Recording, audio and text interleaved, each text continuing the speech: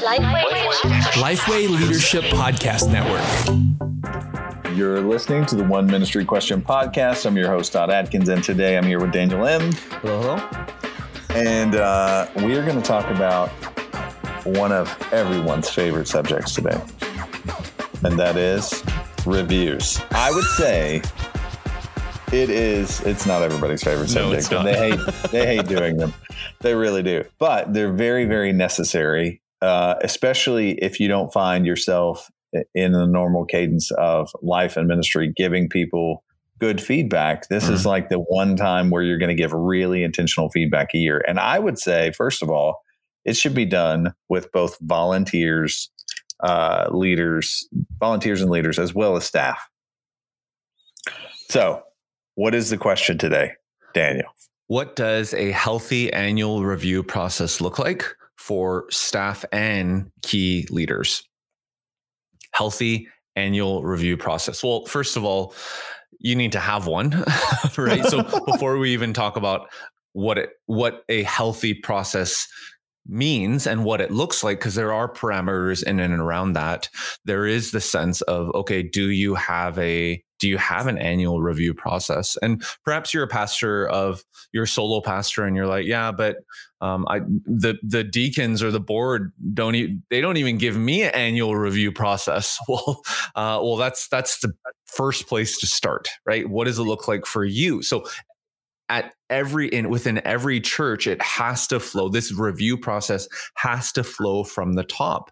If you are saying to your leaders or to your staff, hey, I'm going to start reviewing you, and they're like, okay, for you to actually say, yeah, but it's because I'm actually being reviewed once a year or twice a year, and this is what it looks like, and this is how I've grown. So that's partly why I want to introduce this to our entire church family, for you to actually start it with that and saying, hey, you are subjecting yourself to a review process. To actually start that way, then you're gonna be miles ahead in trying to introduce the concept to your team. I would say posture is really important here as well, both for whether it's staff or volunteers. A big part of this is in order to, get better. Nobody's perfect. You're going to have certain personality types that don't want to hear anything bad about themselves, or they're going to feel the weight of this review more heavily than others. Some will brush it off and, be like, oh, okay, I can understand that. I can take that. And then some will just be like devastated because you pointed out a few bad things, but it's still, it has to be done. So helping them understand the posture of the review is important. Hey, this is for development. I would say specifically with volunteers, I can really dig in and cover that side if you want. This is a great opportunity to have an annual kind of reenlistment approach. What we do in most churches is we ask somebody to be a volunteer for life. By that, I mean, we don't ask them to sign up for a year. We usually just ask them to be a volunteer, and then we force them to quit at some point. Like, we don't give them it's bizarre to me, but we onboard them. They don't get any additional training in most cases, again, and then they don't get a review. They may get a thank you dinner, or they may get, something else, but they're not getting ongoing development, and somebody who's saying, hey, here's what I see in you. Here's what I've seen God do in you in the last year. And here's some things I think, ways that you can grow to the next level. Yeah. So I completely agree with you in the sense that it has to be developmental, right? This isn't punitive. And okay, to be honest, a annual performance review or a annual performance agreement, if you have paid staff, is actually a really good thing to do. It's a healthy practice for both you as a employer, you as a manager, and for your team member to receive that feedback. All of that is good. And there's HR reasons in and around that too. But HR reasons aside, I love the path that you're going down on, because it is truly developmental. And, on the New Churches Q&A podcast and on the 5 Leadership Questions podcast, we've talked a lot about leadership pipeline and developing a leadership pipeline. And I wonder if we might have to do like a mini series on that here, just to get, because I recognize that we might have in listeners from our New Churches and 5 Leadership Questions podcast who have joined us here, but maybe you're brand new. Maybe you're brand new to the Lifeway Leadership Podcast Network. You're brand new to us. You're brand new to this. So this is going to be a great way to just get you in to catch you up with what we talk about when we're talking about leadership pipeline. Okay. So we're not there yet. We haven't done those episodes yet, but here's what I'm about to say. The reason I bring this up is when you think about an annual performance review or an agreement, if you do that in conjunction with your leadership pipeline, my goodness, like, does that ever solidify the importance in around it?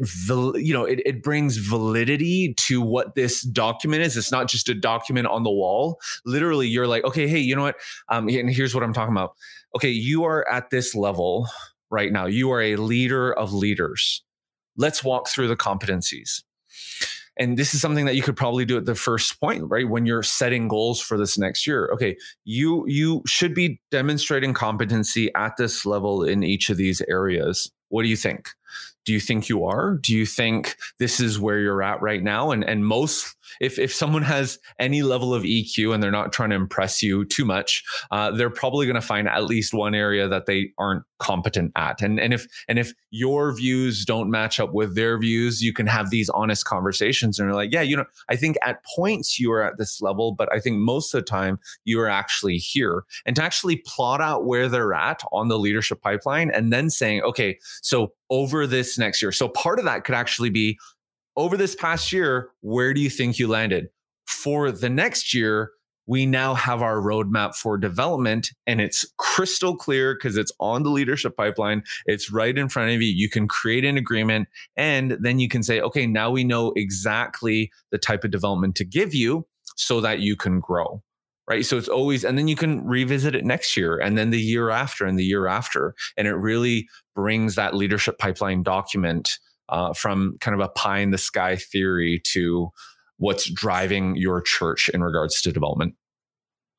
The other thing too, you hit on a good point with self-reflection is vitally important to the review process. If we're talking about what makes a good performance review, it has to have an element of self-reflection in it, because that allows you to see that person's somewhat of their emotional intelligence if they have an accurate view of themselves. If you want to go really far, you can go for a full 360 review where you have you're reviewing that person, one of their peers is reviewing that person, and then somebody that works for them in a volunteer or whatever standpoint reviews that person as well. So getting a very well-rounded view. If you don't want to go that far, I think you should at least be vulnerable enough with that person to say, hey, when you come to the review, here's what to expect. You're going to rate yourself on a 1 to 5.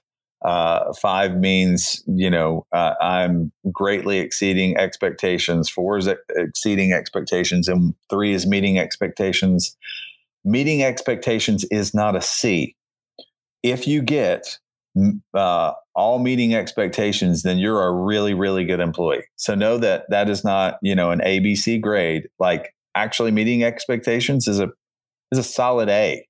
Okay. So if you get a 5, you might get 1 if you're really good. Setting things up like that so that they understand, I think is really important. The other thing I would add is, opening up yourself a little bit to say, to do the whole stop, start, keep doing thing where, hey, and I'd love for you to also bring me something almost as a review of myself, my leadership. I want you to bring me something that is something you want me to stop doing, something you want me to start doing, and something that you want me to keep doing in my relationship with you. Yeah, those are great questions.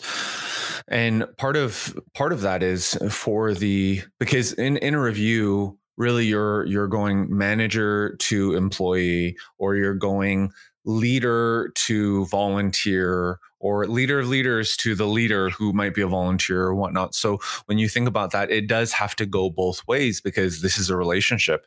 I mean, I love what Lencioni says. Individuals don't quit organizations, they quit managers. So to be able to have that open relationship and that open conversation rather, and say, okay, yeah, how did we do last year? How am I doing right now? And what does it look like for me to grow this next year? And as a supervisor, what does it look like for you to help me grow? That's huge. But first and foremost, when you're doing these reviews, you do need to start with this past year and say, like you said, Todd, in the evaluation, how did we do? And then to actually do this in a way where every year you're seeing the progress. That is awesome. On the flip side, when you're talking about your volunteers and you're like, okay, how do I do this with a volunteer who is not paid, and they give 5 to 10 hours a week, or maybe it's 2 to 3 hours a week, or do I need to do this with every individual all up and down the leadership pipeline? That's probably the next question that's coming up. So what do you think, Todd? Do you think at the bottom of the pipeline, where it's leading self, leading your, leading others, leading leaders, leading departments, leading the organization, do you think for volunteers, this should be done regardless of where they're at up and down the leadership pipeline? Yeah, absolutely. The other thing I would say is you don't have to do all these. Yes. Awesome. So you should be doing them with the front row. So if you're a senior pastor in a smaller church, then you need to be doing that with some of your key leaders. I don't care. You probably have a director of children's ministry, regardless of the size of your church, even if it's a volunteer role. Mm-hmm. Even if you don't call that person that, they're the ones that are ordering the materials and making sure the volunteers are there, or whatever. If you don't have one, then God bless you. You need to figure that out and have that person. Okay. So when we're talking about these individuals, I would say I'm really doing the evaluation with those that are just directly, are kind of my direct reports. They should be doing the same. Now, I should be mirroring what that process looks like and what the posture of that looks like, so that they don't, do something that causes their volunteers to quit or something. If you're worried about that, if you have a particular person in mind that you're worried about, oh, I can't give that responsibility to that person, then I would say you have the wrong person in leadership there. That's a good indicator of a bigger issue. That person shouldn't be leading people if you don't trust them to be able to have that type of conversation.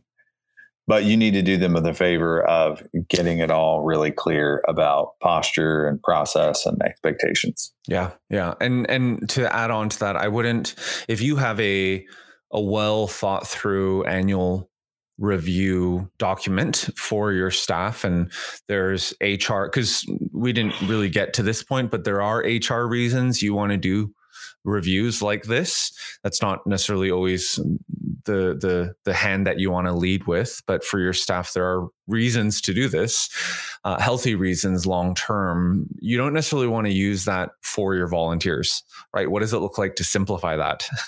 What does it look like to even think, okay, so if a staff member, if it takes them 30 minutes to an hour to fill this out, for a volunteer, what does it look like? A paid staff member, what does it look like for a volunteer, for them to think, 10 to 15 minutes or 15 to 30 minutes. So, totally. So don't use the same document. You can start with one and grow into the other, or simplify it the other way. But the point of all of this is to, when you take a step back, are you creating a culture of development, and are you creating a culture where people feel free to share and to talk and to have healthy communication both ways, and in every direction? That's really the reason you want to do this, and the long-term benefit of doing the performance reviews. And if you don't have role descriptions in place, even down to your volunteers. Yeah, I would say that's something you need to do. Those are free on Ministry Grid. We have, I think, over 100 different type of role descriptions that you could just say, hey, this isn't perfect, but I can totally adapt this to my church, because that way you're establishing clear expectations up front. And that way, when you sit down to have a review with somebody, you have their role description in front of you. And that's a really good template to use if you're going to send out something in advance and say, hey, I want you to fill this out. It should take you 5 to 10 minutes because you're just, rating yourself on these things that are clearly in your role description. So one thing to consider if you're on the early end of this and you're like, yeah, I think we do need to start doing this, or perhaps you have a process for staff, but you don't have one for volunteers, then our encouragement to you is not to just take this episode and start doing it yourself, but to actually share this episode with a few other people on your team, listen to it together, ask them to listen to it and be like, hey, can we just sit down for an hour and sketch some of this out? Can we talk about this? So we want to encourage you to just hit the share button on your favorite podcasting app, send the episode to them. And we know in the past that this has been episodes like this have been really helpful for leadership teams. So perhaps that's something that you can do for your next step. And if you haven't yet subscribed, we do want to encourage you to do that as well. Well, thanks again for listening in, and we'll catch you next time.